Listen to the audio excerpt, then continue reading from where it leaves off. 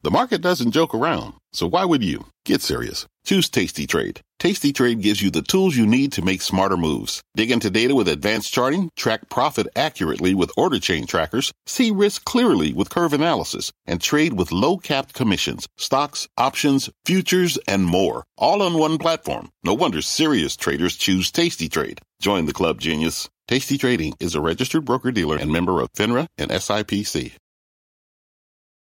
I'm Brian Sullivan, and you're listening to CNBC's Worldwide Exchange. Our show airs live weekdays at 5 a.m. Eastern. Listen in. It is 5 a.m. at CNBC, and here is your top 5 at 5. Can't stop, won't stop. The market's win streak just keeps on going, once again hitting new highs. Looks like we're moving higher again today. Taper tantrum? Hardly. Investors reacting to the Fed with a yawn as rates stay low for now. Good tax news. Words you don't hear together often, as the latest draft of the Biden spending bill could mean a huge tax cut for many Northeastern homeowners. John Deere drawing a line in the sand with striking workers over contract talks, saying it is done bargaining. And breaking news on one of the biggest contracts ever by an American company is Venture Global LNG signs a monster deal with China. First on CNBC Conversation with CEO Mike Sable on that deal. All on this Thursday, November 4th. This is Worldwide Exchange. Well, good morning, good afternoon, or good evening, and welcome from wherever in the world that you may be watching. I am Brian Sullivan. Thanks for joining us. We'll have more on that potential tax shocker coming up. One, by the way, that could be good news for many high property tax areas in America. Northeast, California, Massachusetts, etc. All right, but speaking of high, stocks keep running higher and higher. And it looks like we could continue that streak today. Futures, they're up a little bit, not a lot. I'm talking about the NASDAQ, up 55 points right now. Dow, we will call that flat. Now, if you are counting at home, the Dow is on a 5-day win streak for the first time, well, since only August. But hey, it's a win streak nonetheless, maybe bigger. The Dow also on pace for its 5th straight weekly win streak, trying to chase down the 9-week streak going all the way back to February of 2019. Just something to tuck away back there. All right. Also want to get to take a look at, he said, bonds. It follows the Fed finally announcing what everybody has known for months, that it will start the taper, lowering its Treasury and mortgage-backed security bond buying by $10 and $5 billion per month, respectively, starting later this month. The 10-year, everybody saw it coming. It's not moving. But the one thing to watch is the 30-year, 20-year, 30-year rates went below 20. They call that an inverted yield curve. Sometimes could be a deep recession indicator. Either way, probably more interesting to watch than the taper. All right, let's go now worldwide. Stocks in Asia ending their day higher following the Fed tapering announcement. The Nikkei leading the charge up nearly 1%, but a very, very good year for Japanese stock market investors. And let's get a look at the early trade in Europe. As you can see, mostly green across the board, certainly as well. Not huge gains, 3 4/10%. But again, a lot of green on your screen globally right now. All right, now to some of this morning's top stories, including John Deere putting its foot down over contract talks with thousands of workers. Bertha Coombs is here now with that and more. Good morning, Bertha. Good morning, Brian. Deere says it is done bargaining with striking workers after they rejected a second contract offer this week. Company says it will not raise its latest offer, calling it its best and final one. The 6-year proposal would have given workers an immediate 10% pay increase with subsequent raises in 2023 and 2025, along with $8,500 as a bonus. ExxonMobil, meantime, is apparently warning that some of its assets may be at risk due to climate change. According to Reuters, citing a securities filing by the energy giant, its board will test assets for potential climate impairments during an annual review. The report says directors will look at factors including future energy supply, regulation, government policies, and greenhouse gas restrictions with that review. Meantime, Google is apparently pursuing a major cloud computing contract with the Pentagon. According to reports, the head of the company's cloud division has met with Defense Department officials on the process for bidding for the agreement. The 3-year contract would be split across multiple bidders and would replace a 10-year, $10 billion JEDI cloud computing contract terminated in July amid a battle over it between Microsoft and Amazon. So looks like maybe they're just going to split the baby and give them all a chunk of it. Probably the best way to avoid, companies complaining in your ear constantly or lawsuits, but still seems a little overly easy, I think, Bertha. Just not picking one of your favorite children, distributing it across them all. That's right. Marcia, Jan, Cindy, you all get an equal slice of pie. There you go. Bertha, we'll see you in a few minutes. Thank you. Marcia. All right. Now back to the markets and your money. This even after the Fed finally announced the worst kept secret in the world. Its bond buying would be scaled back later on this month. But does it matter for the stock market? Well, it hasn't so far. Stocks keep running higher. But some fear it could eventually slow down the economy. For more, let us bring in Lee Baker. He is owner and president of Apex Financial. Lee, good to see you again. Do you think that this will ultimately impact rates and or impact the overall American economy? I'm thinking candidly, no, I don't. At this point, what we've got is what we've known for a long time. Markets don't like uncertainty. This was a validation of what we expected to happen. So when it comes out and says, hey, listen, we're going to taper, we're going to stop buying so many bonds, that's just a validation of what we thought. And so it's business as usual. So what I think we're going to continue to have happen is sort of this bumpy continuation of a recovery. It's messy. The supply chain issues have been sticky, but we're still getting better. We're still recovering slowly, but just unevenly. So it's not a straight line upwards. It's sort of a bit of a roller coaster ride, but it's going to continue to get through. Yeah, I feel like sort of the stampede out of the lockdown pen as far as the consumer goes. You're not putting those cattle back in the yard, are you? Because Americans, they are out. We saw mall spending is up from the pre-pandemic levels. Travel is surging. International is just reopening. Bookings are up 800% from a week ago because November 8th, next Monday, we're seeing more intro. So what do you think that's going to do for corporate earnings? And then what do you think that's going to do for stocks, Lee? So I think from a corporate earnings perspective, in some areas, it's absolutely going to help corporate earnings. There's still lots of dry powder, if you will, out there amongst consumers. We're seeing that. Some of that ability to spend on certain items is going to take a while because what we're seeing and hearing is that there's some things we want to spend as we come into the Christmas season that we just won't be able to get our hands on. But long term, and by long term here, I mean over the next couple of quarters, I think we're going to see continued spending from the American consumer. The savings rate has come down just a tad, but it's still above historical norms. And so I think that's going to give us the ability to continue to see some of that consumer spending over the next several months.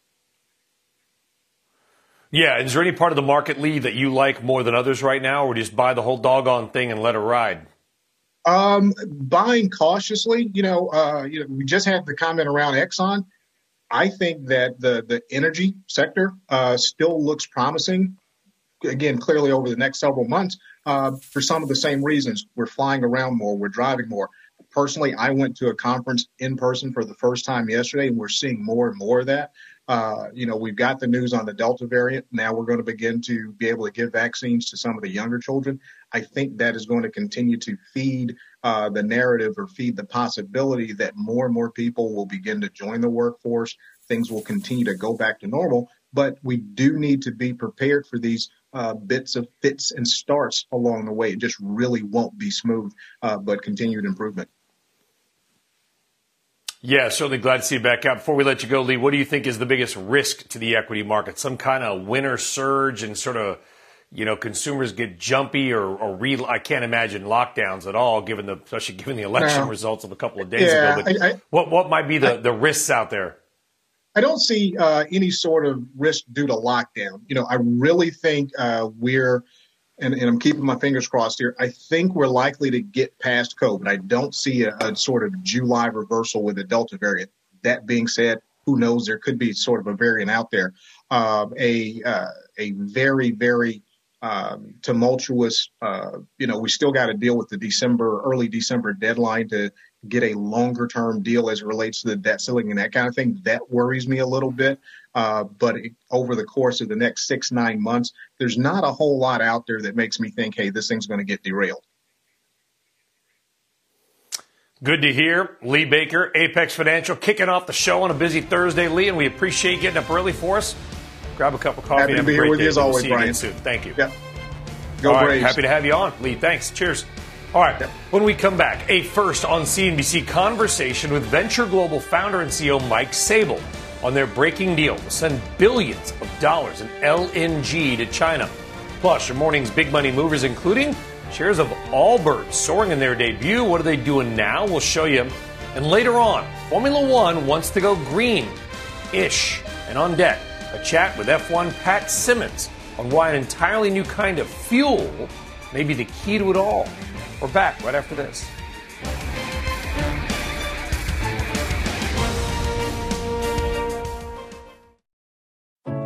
What does it mean to be rich? Is it having more stories to share or time to give? Is it being able to keep your loved ones close or travel somewhere far away? At Edward Jones, we believe the key to being rich is knowing what counts. Your dedicated financial advisor will take a comprehensive approach to your financial strategy to help support what truly matters to you. EdwardJones.com/findyourrich. Edward Jones, member SIPC. At the UPS Store, we know things can get busy this upcoming holiday. You can count on us to be open and ready to help with any packing and shipping or anything else you might need. Is there anything you can't do? Actually, I don't have a good singing voice. The UPS... Nope. But our certified packing experts can pack and ship just about anything. At least that's good. The UPS Store. Be unstoppable. Most locations are independently owned. Product, services, pricing, and hours of operation may vary. See Center for details. Come in today to get your holiday goodies there on time. All right, welcome back. It is time now for your big money movers. 3 key stock stories of the morning. Let's go. Stock number 1 is Roku. Shares getting hit, down about 7% right now. They posted a slowdown in new accounts in the third quarter and is guiding for lower than expected revenue this quarter. Roku's citing global supply chain issues that have affected sales of new TVs.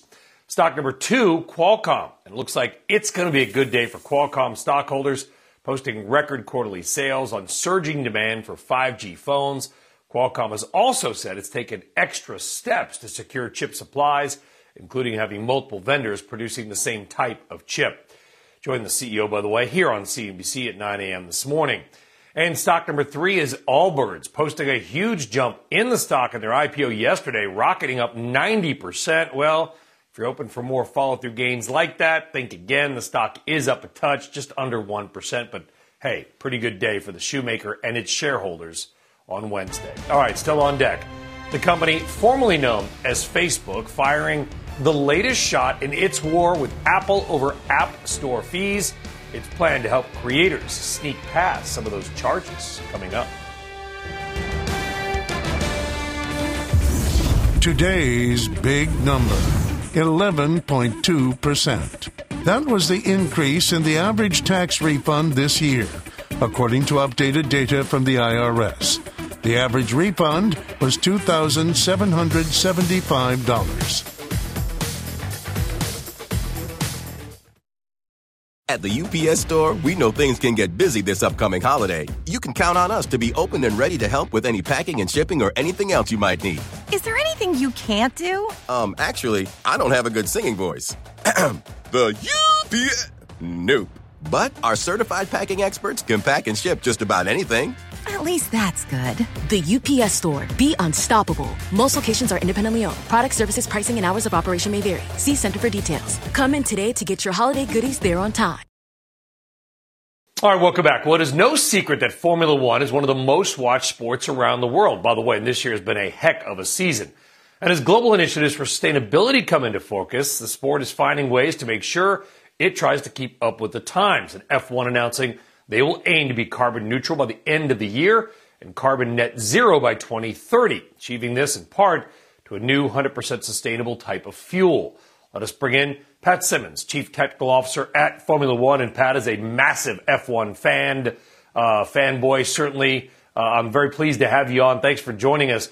Talk to us about this new fuel. I know that we've gone to E5 to E10 and ethanol. This is not that, right? You and your team are trying to develop an entirely new type of fuel from either biomass or just garbage, basically. Talk to us about it and where you stand right now. Yeah, that's exactly right. This goes beyond the sort of ethanol, the E10, the things like that.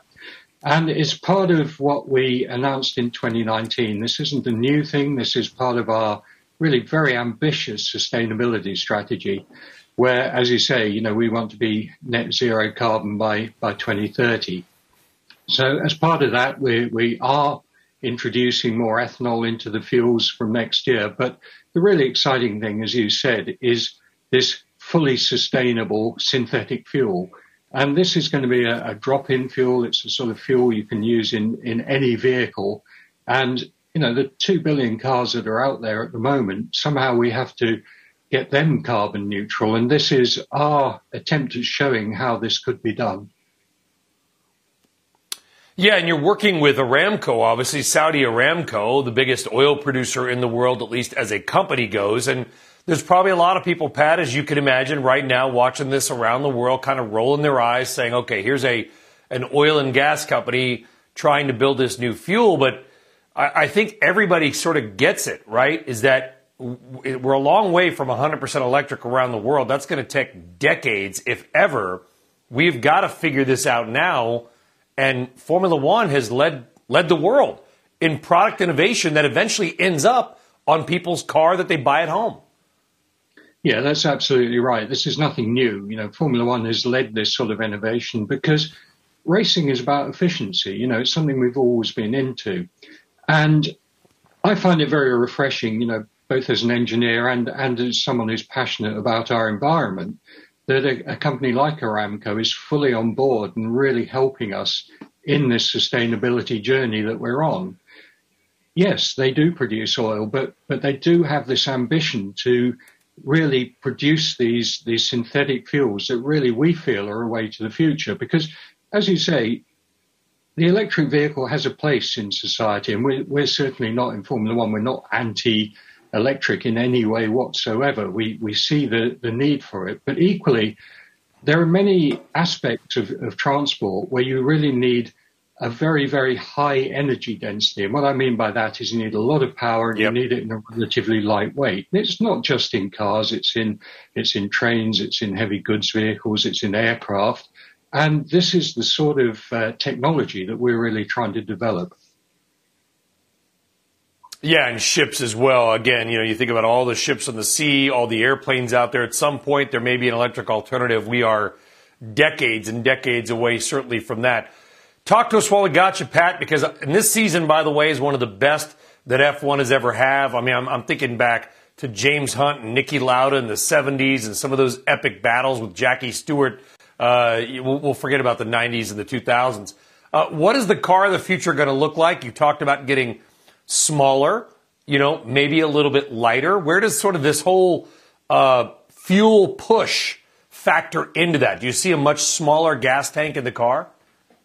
Yeah, absolutely. It's not just about having a sustainable fuel. It's about efficiency as well. So while we will have a fuel that is effectively carbon neutral or very, very low carbon, we really want to use less of it as well. So we're pushing the efficiency, and part of that is making cars smaller, lighter, making the engines more efficient. I mean, already in Formula One, we have the world's most efficient small internal combustion engine by a long, long way. We convert the energy that's in the fuel at over 50%, around 52% of that energy is used to drive the car. Now, the cars you drive on the road are in the 30s, the low 30s, so we're a long way ahead of the marketplace at the moment, but we want to push that even further. Yeah, and you got the 2022 car coming out. You got over-wheel winglets and things like that. Without getting too technical, our U.S. audience is literally just waking up, Pat, having a cup of coffee. What's going to be the biggest difference to the car of next year versus the cars this year?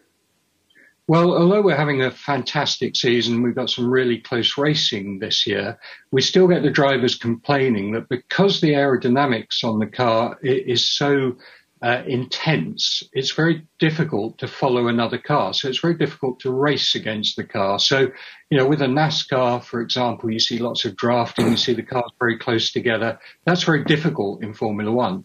So we've been on a now 4-year research program of really understanding the aerodynamics of the following car rather than just the performance of the leading car. And we've produced a set of regulations for 2022 that we hope will allow the cars to race much closer together. Now, you could say, yeah, we're having a great season. They are racing close together. But I think we can get even better. In Formula One, we're never satisfied. Yeah. We always want to do something better. And I believe in 2022, we've got a much better car for racing, for entertainment, and something our fans will really enjoy. Yeah, I like the return to the Jim Hall days, a little bit more ground effects. Not a vacuum on the bottom of the car like Jim Hall did, but more ground effects, push that car down, a little closer racing. Pat Simmons, look forward to this weekend's Mexico Grand Prix. Have a great weekend and amazing season. We'll see you next year, Pat. Thank you very much. And thank you. All right, cheers. All right, let's get a check now on some of this morning's other top headlines outside of Formula One, including the latest on the governor's race in New Jersey. NBC's Philip Mena in New York now with that and more. And the race, at least, does appear to be over for now. Philip. That's right, Brian. Although I was enjoying that F1 conversation, I'm a McLaren fan myself. But yes, we do have a winner in the surprisingly close New Jersey governor's race. NBC News projects that incumbent Phil Murphy is the first Democrat since 1977 to win re-election in the Garden State. It was only a year ago that President Biden won New Jersey by 16 points, and now a Republican challenger nearly defeated the governor. The Supreme Court is taking up the most important gun rights case in years. Justices heard arguments to a case challenging New York's strict gun laws. Residents can get a permit to carry a concealed weapon, but only if they can show some special need beyond a general desire for self-defense. Gun rights advocates sued, saying that violates the constitutional right to keep and bear arms. And finally this morning, Mariah Carey is coming to the defense of her holiday classic after a bar in Dallas banned All I Want for Christmas Is You on its jukebox until December 1st, and it's only allowed to be played once a day after that. The Grammy Award winner weighed in on Twitter with a photo of herself donned in armor after some users joked that the bar had declared war on Christmas. And Brian, I think they're feeling the heat here because the bar's general manager now wants to cut a deal. She says they will end the ban if Mariah Carey herself goes in for a drink. So I think they're basking in their newly found viral fame. Yeah, but I'll tell you what, it's actually kind of a compliment, I think, to Philip. Somebody check on Philip, make sure he's okay. I think the feed went down. Either that or a giant asteroid hit the planet, and I'll see you later, too. Nope, still here. All right, Philip, if you can hear me. I think it's kind of a positive, by the way, for Mariah Carey, because it's like, I heard we have Philip back. The song is so good, it gets played so much, they're looking to make it a little more special by limiting it to December 1st. Not like they banned it at all. Anyway, Philip, if you're out there, miss you. All right, still on deck. Cashing in some of its chips. MGM Resorts looking to unload one of its marquee resorts as casino operators look to cash in on the bounce back for the Vegas Strip. And a reminder, if you haven't already, be sure to follow our podcast on Apple, Spotify, other podcasting platforms. Dow futures, they're flat. NASDAQ futures, they're higher. And we're back right after this.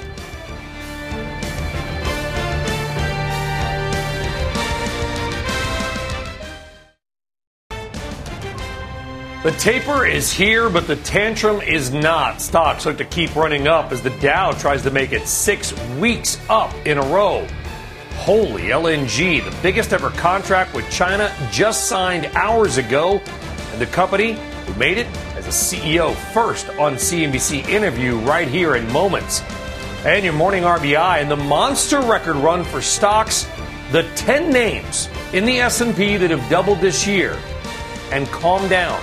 No, Tesla is not one of them. We're going to show the 10 to you on this Thursday, November 4th. This is Worldwide Exchange. Well, welcome back, and good Thursday morning, everybody. I am Brian Sullivan. Good to see you. Here's how your money in the global markets are setting up their day. Stock futures, they are flat to slightly higher. Flat-ish on the Dow right now, but they are higher on the NASDAQ. We're seeing the NASDAQ tech futures up, about 0.2%. Same with the S&P 500. The Dow, by the way, despite being flat now, is in the middle of a 5-day win streak and in the middle of a 5-week win streak. So if we end this week higher, it'll be a 6-week win streak for the Dow, and this will be the longest one we've had since, I think, February of 2019. Market stat wizards, you can correct me if I'm wrong, going back to just the pre-pandemic levels of February 2019, where we had a 9-week win streak. Still a ways to go, but hey, we're on pace.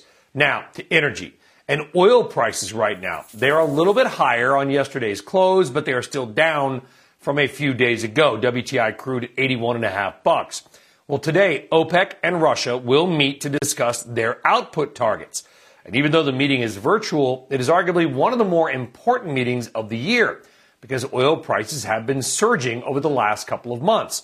And President Biden, along with the leaders of Japan and India, have been pleading with, almost begging, OPEC to raise production, saying that OPEC's stinginess is the reason that Americans are paying so much for gasoline.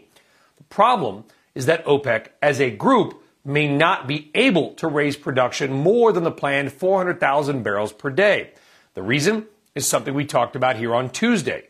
Most OPEC members simply do not have the ability to raise oil output. They are maxed out. Only Saudi Arabia and the UAE likely have any spare capacity. And remember that under OPEC's current deal, the Declaration of Cooperation, as they call it, they all have to have an equal stake in any moves or agree to let others do more. In other words, unless the Saudis kind of want to go rogue on OPEC, it will take the rest of OPEC Plus to agree on allowing the Saudis and or the UAE to pump more, which is pretty unlikely according to my sources. The bottom line, the odds are good that today OPEC will simply stick to the script and add the planned 400,000 barrels a day more to the market in November and December, something that will not be enough to bring prices down now that oil demand is back above 100 million barrels per day, that according to BP. We will be on that OPEC meeting later on today, and we'll bring you any key headlines, of course, as they happen. All right, in the meantime, let's get more now of some of this morning's other top headlines, including the Democrats' proposal to dramatically raise the state and local tax cap deduction, known as SALT. Bertha Coombs has more on that and more. Bertha, we talked about this. I put it in the open of the show. This is a big deal. If you're New Jersey or Boston, your hometown, or California, and you've got a high property tax or high state and local tax base, this could be a big tax cut for you. It's a big deal for a lot of folks. Certainly, it has been a shock over the last couple of years as we saw that change. House Democrats have proposed increasing the state and local tax cap from $10,000 to more than $72,000. That, according to a draft of the plan released by the Rules Committee. The new limit would apply through 2031 for the next 10 years. Another proposal from Democrats would see a 5-year repeal through 2025 with a reinstatement of the cap from 2026 to 2031. Party members from high-tax states like New York, New Jersey, and California have been pushing for repeal of the cap, arguing that it hurts their states and residents. Meantime, the company formerly known as Facebook has announced a plan to help creators bypass Apple's App Store fees. In a post yesterday, Meta CEO Mark Zuckerberg said creators will soon be able to share custom web links directing their followers to pay them for subscriptions using Facebook's native payment system. Now, Apple's App Store currently does not allow apps to offer alternative payment options for purchasing digital goods. But Facebook's move gets around that, potentially, by having creators send the subscription links themselves. And MGM Resorts International has announced plans to sell its Mirage Casino and Resort operations in Las Vegas. In a letter to employees, CEO Bill Hornbuckle said the sale will be best for the long-term success of both the property and MGM Resorts. Company also reporting third quarter results swing to a profit this year as revenue bounced back amid a return by travelers. Shares are higher in the pre-market, Brian. Boy, Vegas is just not as important as Macau these days. No, I think Macau's like 3 or 4 times larger on so many metrics, even bigger than that in other metrics. I mean, I think you could probably, if you were up in space, see Macau and Vegas, by the way, from the sky. All right, Bertha Coombs. I mean, I have no doubt. But you know, they're both the same in the metaverse. You know, I'm still gonna call Facebook. I think until it fully ingrains. But by the way, it's like people ask me again. I said it before. I'll say it again. People say, "What's the metaverse?" I said, "I don't know." But I imagine it's got to be something like Ready Player One, the book that became a movie, which is a pop culture hit, by the way. It's kind of this online world called the Oasis. Crush, apparently, I'm a dork. is what everybody talks about. I've literally just outed myself. We talked about Dune earlier this week, and now Ready Player One. I think you get where I'm coming from. Bertha Coombs, thank you very much. And yes, I have a comic book collection. Bertha, thank you. All right, now to the Fed. As expected, announcing yesterday, it will start unwinding its massive bond buying program this month. The move greeted with a big yawn by investors who saw it coming. I mean, who didn't? But the Fed did a good job of telegraphing it. Jay Powell, though, also insisting that it's too early to think about rate hikes, even with widespread inflation.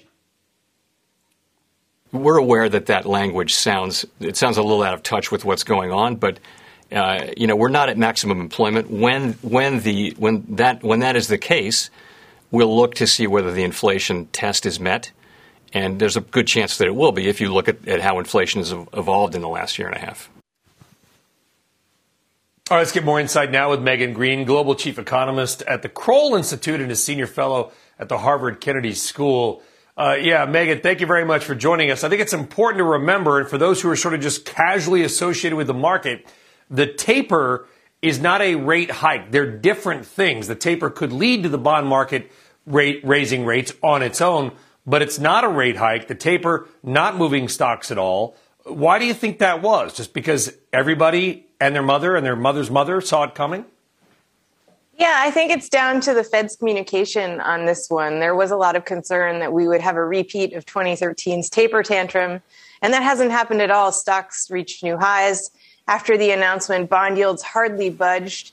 The Fed didn't surprise anyone with its announcement that it will start tapering bond purchases by $15 billion a month. Now, they've committed to that for November and December. They haven't committed to that further on, so they can reassess from January onwards and accelerate it or decelerate it, depending on what's happening with inflation, the labor market, and growth. But I think also, aside from the taper announcement, there were a few interesting nuggets in yesterday's press conference. I think Jay Powell kind of redefined how the Fed is thinking about transitory. So I think he sort of expanded it and said the Fed expects inflation to be higher until the second or third quarter of next year. I think if you had said 6 months ago that would count as transitory, people wouldn't have believed you because transitory is supposed to just be a couple of months. But prices are going to be higher for much longer than that. And also, Jay announced, how much we don't know about the labor market, given what the economy has gone through, which really underscores the Fed's patience on rate hikes. So while the Fed has announced tapering and will start tapering, it'll take a lot longer, I think, for rates to go up. And I liked what Jay Powell actually had to say, showing kind of a little bit of a human side. I mean, he almost kind of chuckled and said, I know people are kind of laughing at us when we talk about this idea of transitory, or however he put it in Fed speak. He acknowledged that there's been some criticism around that term, but you don't go skydiving without a backup chute, I'm told. And the Fed, to your point, gave themselves an out. There's a long gap between December 5th, or whenever the meeting is, and the next one, which is the end of January, so almost 2 months where they could change their mind. Yeah, that's right. So they have plenty of flexibility baked into this taper plan, which I think is smart because, as Jay highlighted, we've never been through this before in economic terms. And so while the Fed thinks that the labor force participation rate has been a bit suppressed and we're not seeing people jump back into the workforce the way we thought they would. The Fed thinks that's because people are still worried about the virus, or they've got a cushion of savings as a result of stimulus measures, and that should improve over time starting tomorrow, actually, with the jobs report. But they're not sure. They want to see that happen first before they even begin to really commit to anything like rate hikes. Yeah, and the taper is not the hike. The hike is what we care about, and the hike is still a long way off. Megan Green of Kroll, we appreciate you getting up early and coming on, Megan. Have a great day. Thank you very much. All right, coming up, a first on CNBC conversation with Venture Global founder and CEO Mike Sabel on their massive natural gas deal with China's Sinopec, $30 billion worth over 20 years. It's a biggie. We are back right after this.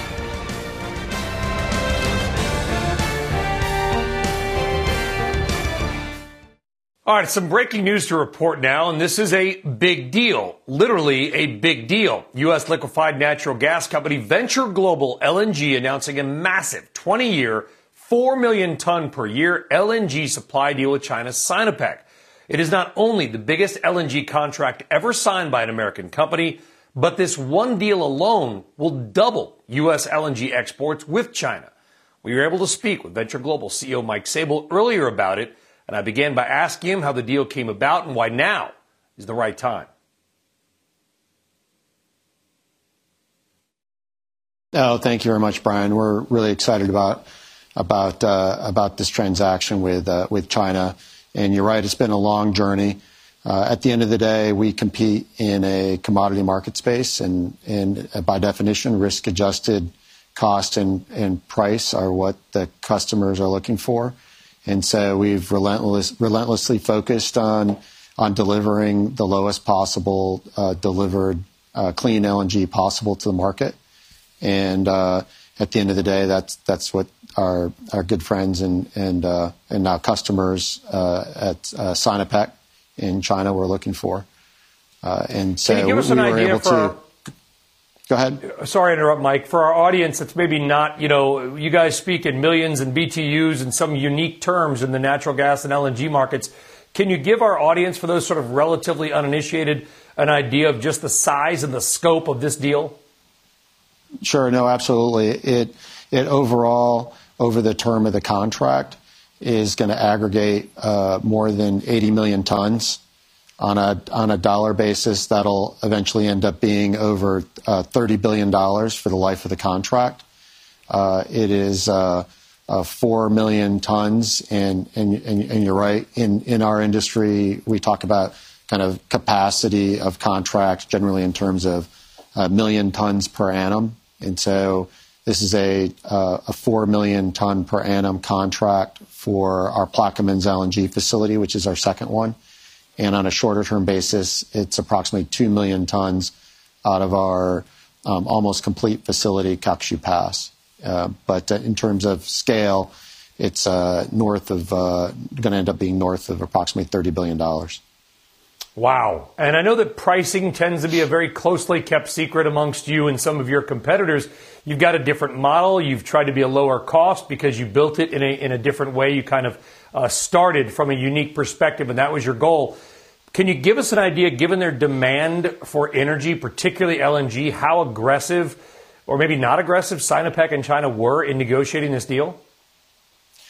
Sure. No, you're correct. We ended up taking a very different approach to configuration of our facilities for a traditional, in our case, 10 million ton scale facility. Typically today, people will build 2 5 million ton per annum trains. We have 18 liquefaction trains for our 10 million ton facilities.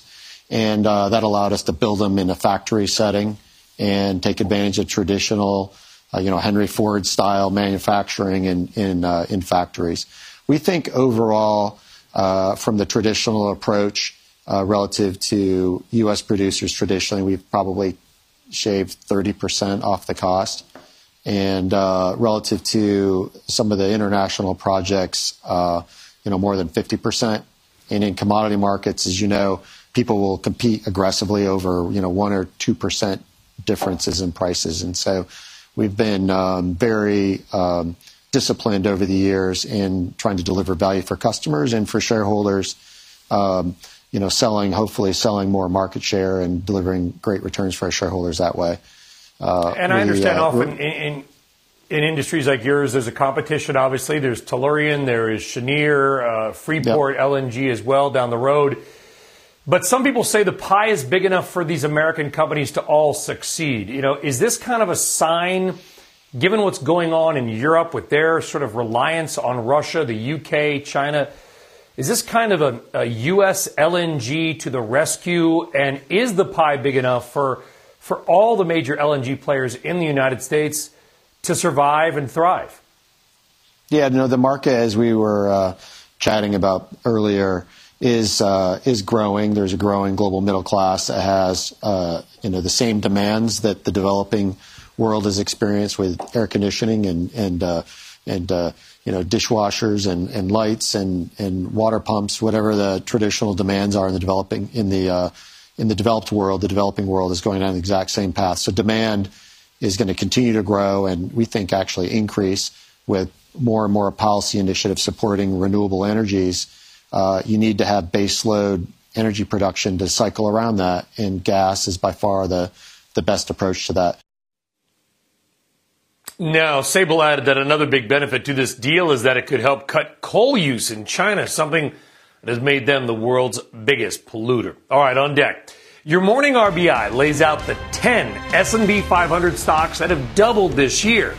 Do you think you know who they are? I'll bet you don't. The name's ahead. Plus, Morgan Stanley's Private Wealth Management's Caterina Simonetti on where she is finding opportunity, even as stocks continue to break records. NASDAQ futures up 0.4. We're back right after this.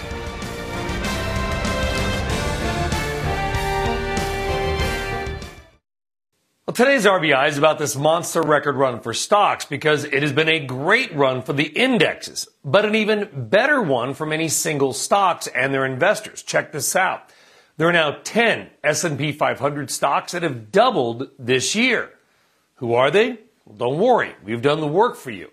The 10 names up 100% or more this year are, in order of their returns, best to, not worst, but best to 10th, Moderna, obviously, Devon Energy, Bath & Body Works, Marathon Oil, Diamondback Energy, another oil company, Fortinet, Ford, you go Ford, steel company Nucor, NVIDIA, and Gartner, all more than doubling. Now, Generac came up close, up 99.4%. Come on, Generac, you can do it. And 4 other stocks are up 90% or more this year. Think about that. Wow. Some big money makers out there. 3 of those names are in oil and gas. Ford popping on its EV plans. Go figure. And no, as you noticed, Tesla not on the list. Tesla's had a great year. It's made people a lot of money, but it is not a double from the beginning of the year. It's a double off its lows this year, but not from the beginning. Anyway, there's clearly not a huge trend here because, as Kramer likes to say, it's a stock market, but it's also a market of stocks. And that has been proven 100% right this year. So if you own any of those names that we listed, celebrate. Take the family out tonight. Sizzler, whatever. You have earned it. Random, but interesting and profitable. Let us stick with the markets and bring in Caterina Simonetti, Senior VP and Private Wealth Advisor at Morgan Stanley Private Wealth Management. Caterina, great to have you back on. I hope I made a point, which is it's really easy to buy the S&P 500 or the Triple Q.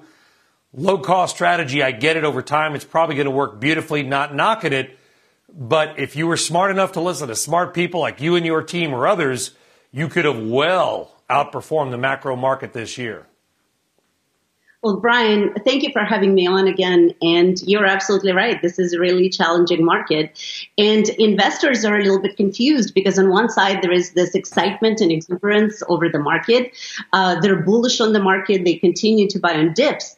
But at the same time, it's very hard to ignore the levels that the market is at. So the question is, what do we do? And would we advocate to investors that this is a perfect time to maybe not take the money off the table, but to take some profits? I mean, you just described some amazing returns.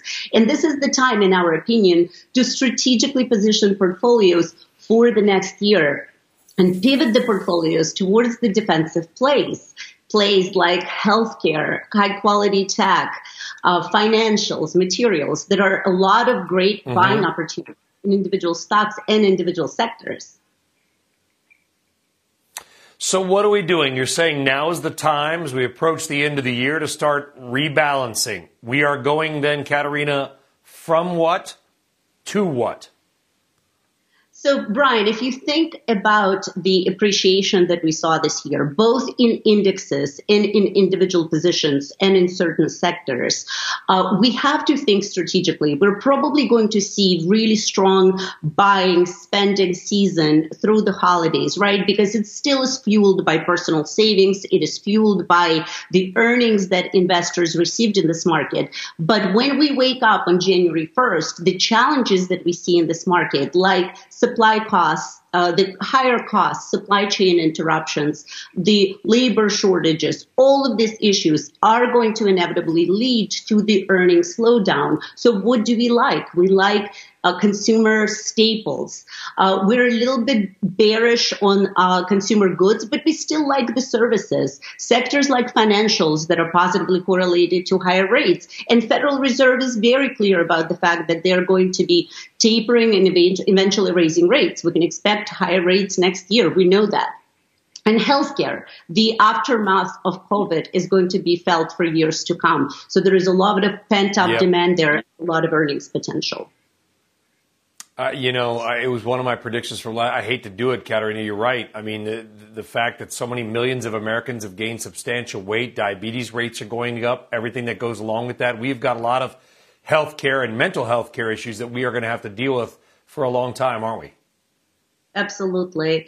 And the buying power and purchasing power of investors is no longer going to be supported by stimulus checks. So we have to dig in and we have to prepare for a more challenging market. And is it possible to make money in this market? Absolutely. We just have to be strategic and we have to prepare the portfolios for what's to come next year. Okay, 2022, a new year, literally and figuratively from an investing perspective, looking at healthcare and other cyclicals. Katerina Simonetti, a real pleasure to have you back on the program. Have a great day. We'll see you again soon. Thank you very much. All right, that does it for us here on Worldwide Exchange. We will see you tomorrow morning, same time, same bat channel. Squawk Box of the gang. They're next.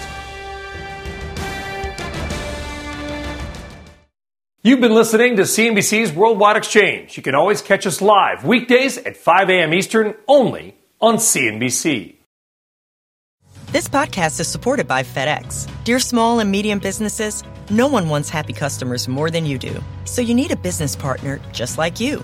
Like FedEx, who understands your passion for serving your customers because they have the same commitment towards you. That's why FedEx offers you picture proof of delivery, packageless and paperless returns, as well as weekend home delivery to 98% of the U.S. on Saturday and 50% on Sunday. See the FedEx service guide for delivery information. What's more, FedEx Ground is faster to more locations than UPS Ground. Trust FedEx for timely deliveries. See what FedEx can do for your business. Absolutely, positively FedEx.